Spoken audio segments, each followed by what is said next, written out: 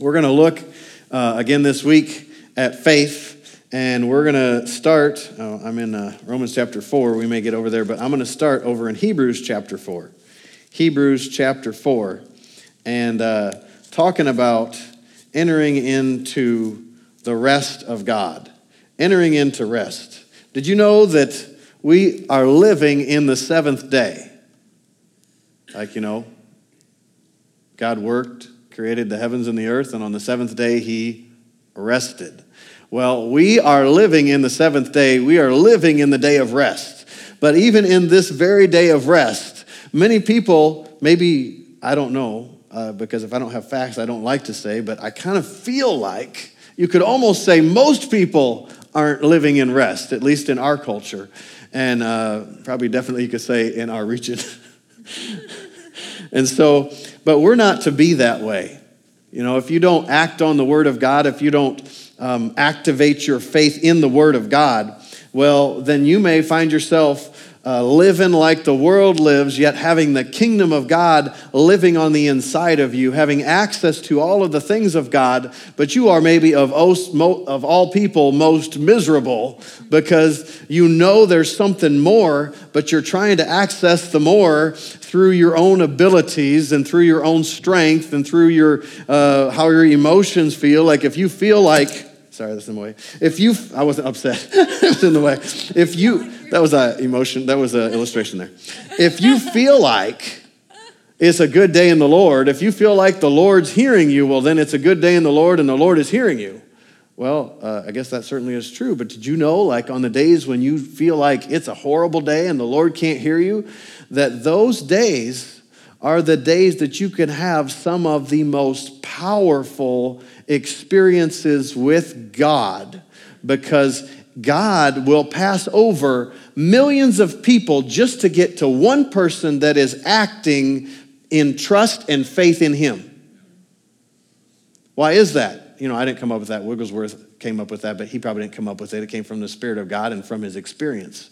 But the truth of the matter is, because the second that you enter into the territory where Jesus is Lord, it's impossible that the blessing wouldn't come. As soon as you act on the Word of God and you act on faith in the Word, well, then you actually have access to the promises of God that are in the Word. So he didn't put the promises there so we could read about, wow, Jesus must have had an amazing life as he walked on the earth and as he interacted and as he communicated. He must have been amazing. What would it have been to see him? Well, that would have been amazing and it would have been pretty awesome, but it's written in the Word. And so actually, because it's in the Word, it transcends time. So you can actually visit where Jesus came and healed the lame man right here today in 2018 by the power of the Holy Spirit when you honor the Word of God. And so in this day, we are to enter into rest. Let's begin with verse 1, Hebrews chapter 4. Let us therefore fear. How often do you read that in the Bible? Okay. Let us therefore fear, lest a promise being left us of entering into his rest, any of you should come short of it. So the will of God for you is to live a life of rest. And if you're coming short of it, the writer said, let's fear. In other words, let's have reverence and let's have awe of this, because there is a life that is beyond the life of pressure and turmoil where you don't know what to do and you're kind of like confused and you feel like, oh, I know, what do they call that? In the business world, a lot of times they'll call it, all I'm doing is putting out fires. I'm not doing anything new. I have my private pilot's license. When I got my private pilot's license, it was a challenging thing for me to do. Because not only do you have to study, like you take a ground test, you have to study all of these rules, all of these regulations, but not just that, like how do airplanes operate? How do you get lift? What's lift, thrust, drag? Like how does all of this work? And then the lights, what kind of the lights? You can't be colorblind because you got landing lights. You have to be able to read the lights, all this type of stuff. And so there's all of this mental activity. And then you have to know when the radio comes on, 593, we got you on. And, you get people in the airplane and they're like, what did they just say? Well, when you first get there and you're the pilot, you're like, what did they just say? So that's like a mental activity to understand what they're saying. But then on top of that, you have to add, like now your arms and your legs have to move by your brain. So anyhow, I remember I was learning, and I would finish like the first times I would learn to fly. I wanted to schedule like not at first. And I'm like, no, I could fly every day. And I said, well, let's fly every day. And he's like, you can't fly every day. Not at first. And I'm like, no, I could fly every day. He's like, it'll wear you out. And I'm thinking, it's not going to wear me out. Oh, my brain was like mush. I had finished, and I'm like, oh. And so, they have a saying, and typically you experience it when you first learn to fly, or at least I did, saying, you need to get in front of the airplane. You're behind the airplane. Meaning, you're flying and you have, your altitude. You have to hold your altitude because, they put other planes 500 feet or 1,000 feet above you, maybe going the opposite direction. And so if you're like off your altitude too much, you're going to veer into their flight path and, you don't want to crash. And so behind the airplane means like all of a sudden there's a gust of wind or there's a thermal pushing you up and you're supposed to be at like 3,000 feet and all of a sudden you look down and you're at like 3,250 and you're still climbing up to like 3,500 and you're going to approach perhaps other traffic. And so you're like, oh, okay, I'm going to push the nose down. So you start to go back down and you start to go back down and then you're okay, I'm going down. And then all of a sudden you're like 3,000, 2,900, 2,800. Oh, I got to come back up. And then what's happening? Every time you make a correction, you overcorrect. So now you're what's called behind the airplane. So you're responding to the circumstances instead of you actually saying, no, I'm going to fly at 3,000 feet. And this is what we're going to do, and the airplane's going to respond to me. So in life, it's so easy because people will put endless, unlimited demands upon your time. Whether it's at work, whether it's social relationships, whether it's even hobbies and things that you want to do. And all of those things, probably you're going to be doing them and you need to be doing them, but they don't need to be running your life. So all of a sudden, you find that you're what I call behind the airplane. And so for me, I can't speak for you, but for me, that's a frustrating thing because I'm like in life, at the airplane it was too, because you're like, you want to nail it and you're doing this and you're like, what? Everything and you think, oh, it's just easy. Well, onto what you see, learn how to do it. It's much easier. But at the moment, you're just like, if you respond to what you see on that, like, okay, let's do this. You just overshot. It's too late. And so in life, many times, we find ourselves responding to the circumstances rather than making a decisive statement of faith of this is how I'm choosing to live and this is what I'm going to do with my day. In other words, people sometimes wake up in the morning. I'm teaching my different children this at different points. If they could all go through it on the same day, I don't know if it would be worse or better, but anyhow.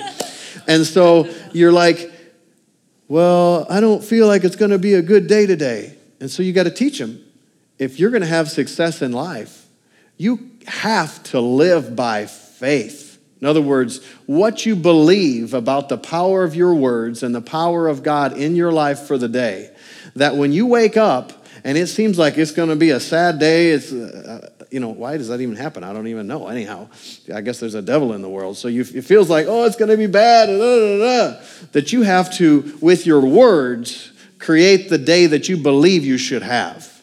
Like, today is going to be a good day. Oral Roberts used to wake up and say, something good is going to happen today. In other words, God is going to do a miracle today in my life. And when you approach life with that kind of faith, why is that faith? Well, because you can read in the Word of God and find out that God is a good God, Psalm 119, and He only does good. And then even Jesus said, I have come that you might have life and that you might have it in abundance or more abundantly. And so we know that the Lord is good, and if we are His and He's inside of us, we should never have a blue day. We should never have a down day. We should never have a depressed day. But why do we have it? Well, because we're a three-part being, and we don't live out of the new person we are on the inside. We don't live because we have all of these feelings, like I feel hot, I feel cold. Like, is anybody cold in here? Is anybody hot in here? Is anybody, okay, he's hot. I say, is anybody going to respond in here?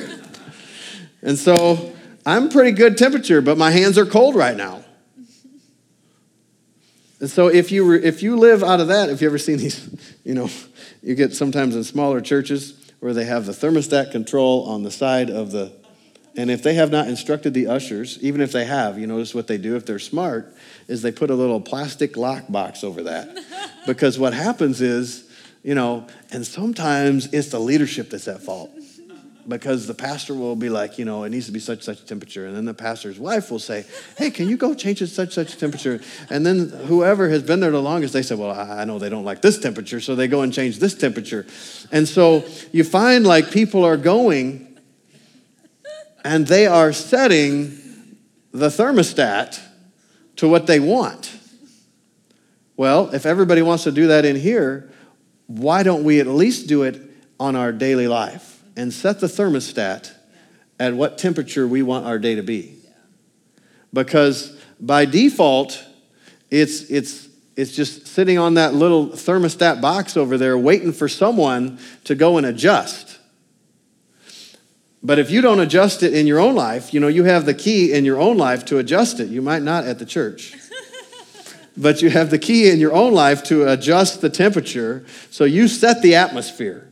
And you decide, and that is by faith. So let us fear, lest a promise being left us of entering into his rest, any of you should seem to come short of it. For unto us was the gospel preached, as well as unto them. But the word preached did not profit them, not being mixed with faith in them that heard it. Did you hear that? The word preached didn't profit them, not being mixed with faith. Now, the margin of my Bible says, for not being mixed with faith, says because they were not united by faith to it. Because the word preached to them did not profit them, because they were not united, that there can be a word spoken, preached. What does that mean? Well, that means that there can be a word spoken from God, and if you do not unite yourself or grab hold of or connect with or possess that word by your belief in God, which is turning to the Lord, and by definition involves turning away from yourself and your self-confidence and other people and other things and other thoughts, if you do not grab hold of that word spoken by faith, you'll see it in the Word of God, and it will not profit you.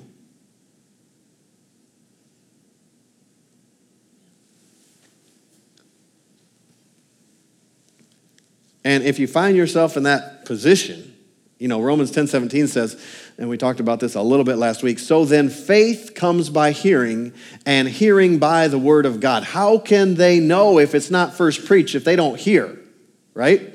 And so faith is awakened by hearing the Word of God. Faith is ignited by hearing the Word of God, we talked about last week, or activated, rather. I was going to add ignited. So this week I want to add faith is ignited. Like if you have a fuse on a firecracker and you light that fuse, it's ignited and something has begun. But the result that you're looking for, the fireworks in your life, you have not seen yet, but you know it's on the way. In fact, when I was a little kid, I don't remember, we found some old gunpowder, and so we made a trail of gunpowder. And so we made a trail, and it was probably 10 feet long, maybe 12 feet. And so we come make a trail, and we think, okay, that's far enough. And then we had a pile at the end of it. Well, this was old gunpowder.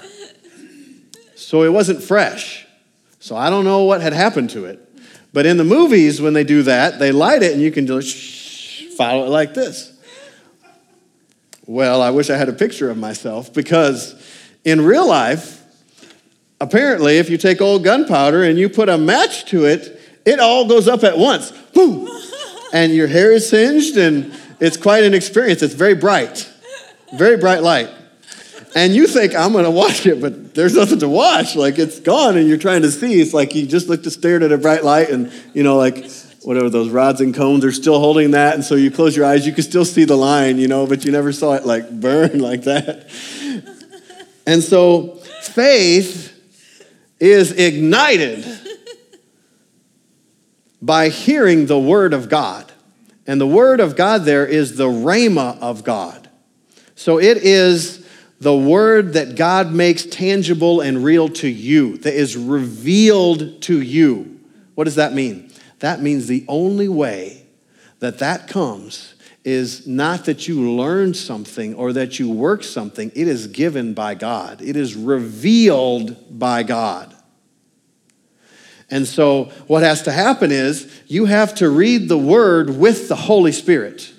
And when you read the word and approach the word with, like you say, like your spiritual antenna up, you're kind of reaching to God as you read the word and you meditate in that word. If you do that, all of a sudden, light is going to come. When that light comes, then your faith is in an activated state. And technically, we call it your faith because you are to possess it. Jesus said, have faith in God or possess the faith of God. But really, it's more accurately, lay hold on the faith of God. Lay hold on God's faith. So you're grabbing hold of his faith. You're entering into basically his kingdom and his realm. And when you enter into his kingdom and in his realm, you can have his kind of results.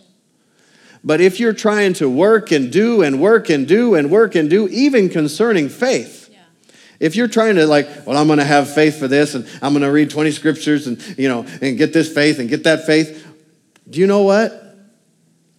In an instant of time, as soon as you see what God said in your heart, in other words, it's revealed to you, like the veil is tore for you in that. Rather than just knowing it in your head, faith is present, or faith is activated, or faith is ignited. Now all you have to do is act on that firm belief. I know you've probably had it, where the Lord spoke to you about something, or you saw it in the Word, and you couldn't explain it many times, except for, I just know. And prior to that, you were having to deal with a lot of these thoughts, and they had all this place. And so those thoughts are still there. We talked about head faith versus heart faith last week. You got all this head faith stuff saying, well, that won't work. You've tried that before. That never worked. But you just got something on the inside that says, it's more solid and more firm than any thought, any reason, any college course, any doctorate, dissertation. It is like solid ground to walk on and to live by. It is the substance of the thing that before you could only hope. But now it's like maybe you can't physically see it, but it's as if you could touch it. And you're not even worried that you can't see it because you know it's coming. Because you are the believer, you're believing God. And when you believe God, he performs. He will perform the miracle in your life, in your situation. And so what has to happen, if you want to know, am I in faith about this or not? In other words, have I entered into fully trusting God in this area of my life? Well, are you worried about it? And worry will stop the hand of God. Casting all of your cares upon him because he cares for you. Worry many times is based in fear. And God never comes with a message of frightful fear. Now he comes with a message of you need to honor the Lord. You need to honor these things, that type of fear. But not a message of frightful fear. Fear not. Remember what Jesus said? I love this. Was it a little girl, little boy that was dead? I think it was a little girl. And he walked in, death all around, because this little girl was dead. I think it was Tabitha. Anyhow, she's dead. He looked at the parents. And he saw the circumstance, and he said to them, he looked at them, he said, fear not, only believe. Why? Even he couldn't raise her from the dead. They had authority if they're going to just let fear control the situation. So they responded, and then he went in with them out, and then he raised her from the dead. So I don't know what the situation is in your life, but I would tell you that Jesus himself would say, fear not, only believe.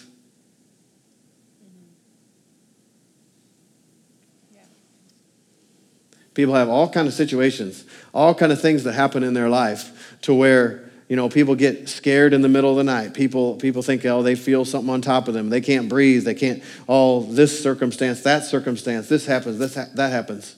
Well, if you let fear grip you, fear will have the place. But he has not given us a spirit of fear, but of power and of love and of a sound mind. I love that he said that, because so many times fear comes with a disturbed mind, an unquieted mind, an anxious mind. And he said, fear not, only believe. Yep. If you believe, you will see the glory of the Lord. Yep. If you just believe. Fear not, only believe.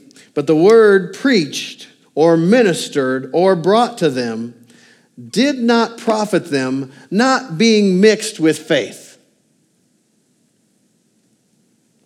Now, sometimes you may have, if you're living the life that the Lord had planned for you to live as a believer, it says, when you come together, every one of you has a psalm, a doctrine, revelation, interpretation. Let everything be done unto edifying, speaking and admonishing one another, psalms and hymns and spiritual songs, singing, making melody in your hearts to the Lord. In other words, the believer is to be a supply to other believers. And so you're to have supernatural relationships, not just natural relationships where you go out and play golf or play ball or go riding or whatever you do, whatever you like to do, but you are actually to be a supply. And so, what can happen many times is iron sharpens iron. You can have something, and you will, if you kind of pay attention, for another believer that you're in relationship with. The ecclesia, the body of Christ, is really a study of supernatural relationships. And so we are to be in relationship with other believers. And there's some things that you will not get from God if you don't get it from the people that you're supposed to be in relationship with. That's the way it's going to come. A lot of people want to be an island unto themselves, and I'm just going to go out in the woods, and there's where the Lord speaks to me, and he's going to just going to be me and the Lord, me and the Lord. No, Paul said, you each have all different functions, and the Spirit supplies the salve that makes everything go together. When you're full of the Holy Spirit, you're a lot easier to get along with, and people look a lot better. Jude 20 says, keeping yourselves in the love of God, praying in the Holy Ghost. So if you're having trouble walking in the love of God, you might pray in the Holy Ghost, because your tongue needs to be hooked up with something besides your flesh. It needs to be hooked up with something from the inside. Well, faith, if I said faith is a turning away from yourself and self-confidence and self-will, you know what that sounds a lot like to me? 1 Corinthians chapter 13, verse 4 through 8. That you actually have to turn away. If you're going to love people with that kind of love, the love of God, that means you have to completely release and turn away from your self-interest and your self-will regarding that situation. If I'm doing it with my wife, that means it's not what makes me feel good or satisfied or confident, but it's what I can give up and do for her. God so loved that he gave. And so faith actually works by love.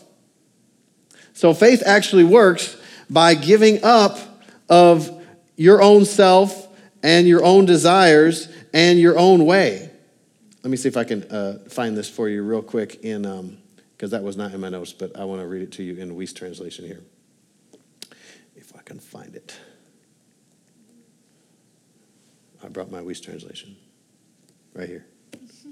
Didn't add extra weight.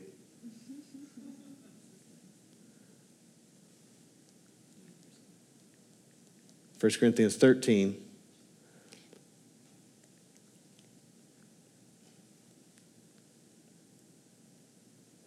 And I'm going to read verse 1 through 3 in Weiss translation. If in the languages of men I speak and in the languages of angels, but do not have love, This is the part I want to read to you. The Greek word here used of God's love produced in the heart of the yielded saint by the Holy Spirit, a love that impels one to deny himself for the sake of the loved one. In other words, if you're letting the love of God dominate you, remember when Paul said the love of Christ constraineth us? Because we judge thus, if one died, then we're all dead. But the love of Christ constrains. So if you're born again, you have the love of God in your heart, but you may not be responding to that love because you may be responding to thoughts and feelings that you have in the flesh. But the word preached didn't profit them, not being mixed with faith or united. They weren't united to that word preached by faith. They were probably trying to connect with that word preached by what they felt like. Trying to say, well, I feel like I love my wife, so I love my wife. It's like if you've ever done any counseling with couples before they get married, man, you really need the Spirit of God in those meetings. Because no matter what you try to say, they are the most beautiful person I have ever seen. And their heart is so wonderful. And I know other people would do that, but they would never do that. They are just so amazing. And so my favorite thing in premarital counseling is a fight. Because then I know, okay, maybe they're actually seeing the truth. Because then I can, you like to see how they respond and you can help them, direct them towards the word. Verse 3, for we which have believed, listen to this.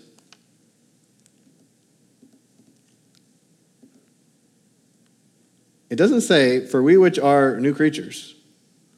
It says, we which have believed, which if you believe, you will be a new creature. These signs shall follow them that believe in my name. Well, there's a lot of people that are new creatures, but these signs don't follow them because they don't believe in them. It's like the fellow I told you about before, where said we had a discussion about healing, and he said, if healing is true, how come I don't see any healings? And I said, does your church preach that healing is for today? He said, no. I said, does your church pray for people to be healed in the services or after the services or at all? No. And I said, well, then why would you expect to see it? And the man was very honest. He said, I never thought of that. For we which have believed do enter into rest. As he said, I have sworn in my wrath, if they shall enter into my rest, although the works were finished from the foundation of the world. For he speaks in a certain place of the seventh day on this wise, and God did rest the seventh day from all his works. And in this place again, if you will enter into my rest, seeing therefore it remains that some must enter therein, and they to whom it was first preached entered in not. Why? Because of unbelief. Again, he limits a certain day, saying to David, today, after so long time, as it is said, today, if you will hear his voice, harden not your heart. I don't really have time to go into that. For if Jesus had given them rest, then would he not afterward have spoken of another day? There remains therefore a rest to the people of God. For he that is entered into rest has also ceased from his own works, as God did from his. Let us therefore labor. All right? So this is where you're not supposed to rest. Let us therefore work or labor to enter into that rest.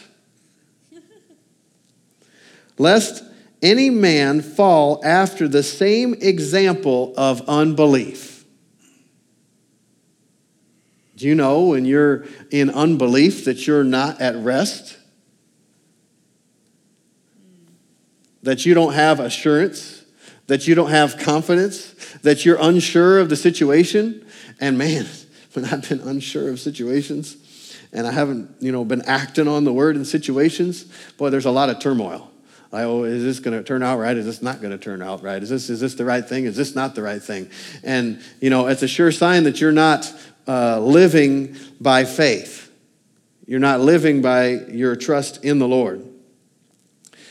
Verse 12, for the word of God is quick or alive and powerful and sharper than any two-edged sword, piercing even to the dividing asunder of soul and spirit, joints and marrow, and is a discerner of the thoughts and intents of the heart. Thank God for the word.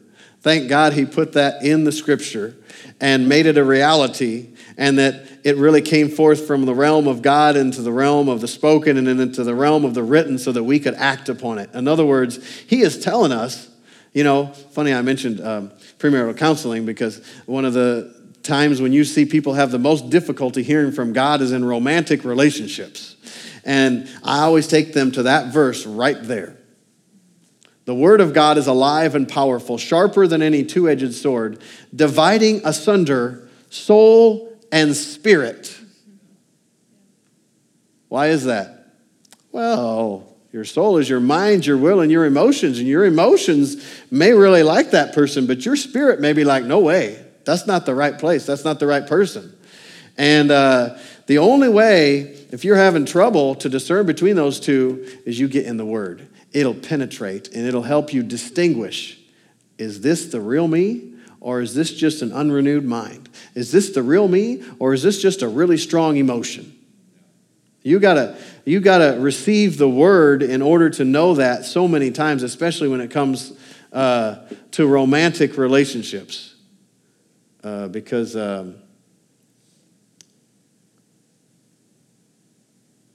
people get into areas where they're responding from their flesh and from their emotions many times more than responding from their spirit. That's why it's actually important when you're in a relationship like that you always follow your spirit and you don't put the flesh first or emotions first. In other words, well, I like him because he makes me feel good about myself and this and that. And you can be very emotionally drawn, emotionally connected, and those emotions can be very fickle, and don't have a lot of depth to them. But if you respond by your spirit, and you may be already married, and so you know who you're romantically involved with, or you were married. But the same thing is true of any relationship, whether it's a business partner, whether it's, not to be too sober, but we live in trying days in the world. And, the Holy Ghost can tell you, if you're not responding by just unrenewed mind and emotions, don't go on that trip with that person. Or let's do one that's better. Don't let your children over at their house. Anyhow, it applies. The word of God is good. Verse 13. Neither is there any creature that is not manifest in his sight, but all things are naked and open unto the eyes of him with whom we have to do. In other words, the Lord knows all these things, and he knows your heart. And he can help you if you get on his territory, and the word is his territory. He can help you find out what is right and what is his way in every situation. Verse 14, seeing them that we have a great high priest that is passed into the heavens, Jesus, the Son of God, let us hold fast our profession or our confession. Seeing then we have one as Jesus himself, who is our high priest. He's taken the things that we say and he is repeating them to the Father. The things that we say that are according to him and according to his word. We might as well just finish up and then we'll close out the service. For we have a high priest. We don't have a high priest which cannot be touched with the feeling of our infirmities or our inabilities to produce results, but was in all points tempted like we are. So, we are all tempted, whether you want to admit it or not. We all have temptations, yet without sin. Let us therefore, because we're all tempted, and because we have a tendency to not enter into rest, let us all therefore come boldly, not timidly, not like we don't deserve it, not like we're mess ups and failures. No, let us come boldly to the throne of grace that we may obtain mercy and find grace to help in the time of need. You don't need mercy if you didn't mess up. Mercy is given that you deserve this penalty. You deserve to have this happen to you. You deserve to not be able to enter into rest because you did this or because you were supposed to do this and you didn't do it. Mercy comes in that situation and says, this is what you did, but look at what I did. Amen. What he did is so much greater. And that's where we talk about the blood of Jesus. Nothing but the blood. You come with nothing but the blood, and you're going to get everything that the blood purchased for you. Stand with me if you would. Every head bowed and every eye closed. Heavenly Father, we thank you for the precious blood of Jesus. We thank you for his life that was given up for us, his life that was given up that we could have your life, that we could come into your family, that we could have relationship with you. Father, I pray for each and every one of us, Father, that you will speak to us even right now. In our lives, Father, look at our lives and help us to see and help us to know areas where we are not at rest, where we're not fully trusting you. Father, thank you for your plan, that you planned for us a life of love and a life of power and a life of victory and a life of dominion over all of the works of the enemy and over every circumstance. Father, I pray for each one here for a spirit of wisdom and revelation and the knowledge of you. Father, that we don't walk through life not knowing, wondering, but we walk through life with boldness, confidence, and assurance in you and in your word. Thank you for it. In Jesus' name we pray. Amen. Every head bowed and every eye closed. If you'd like prayer for anything this morning, we'd love to pray with you and for you. We can agree with you and lay hands on you.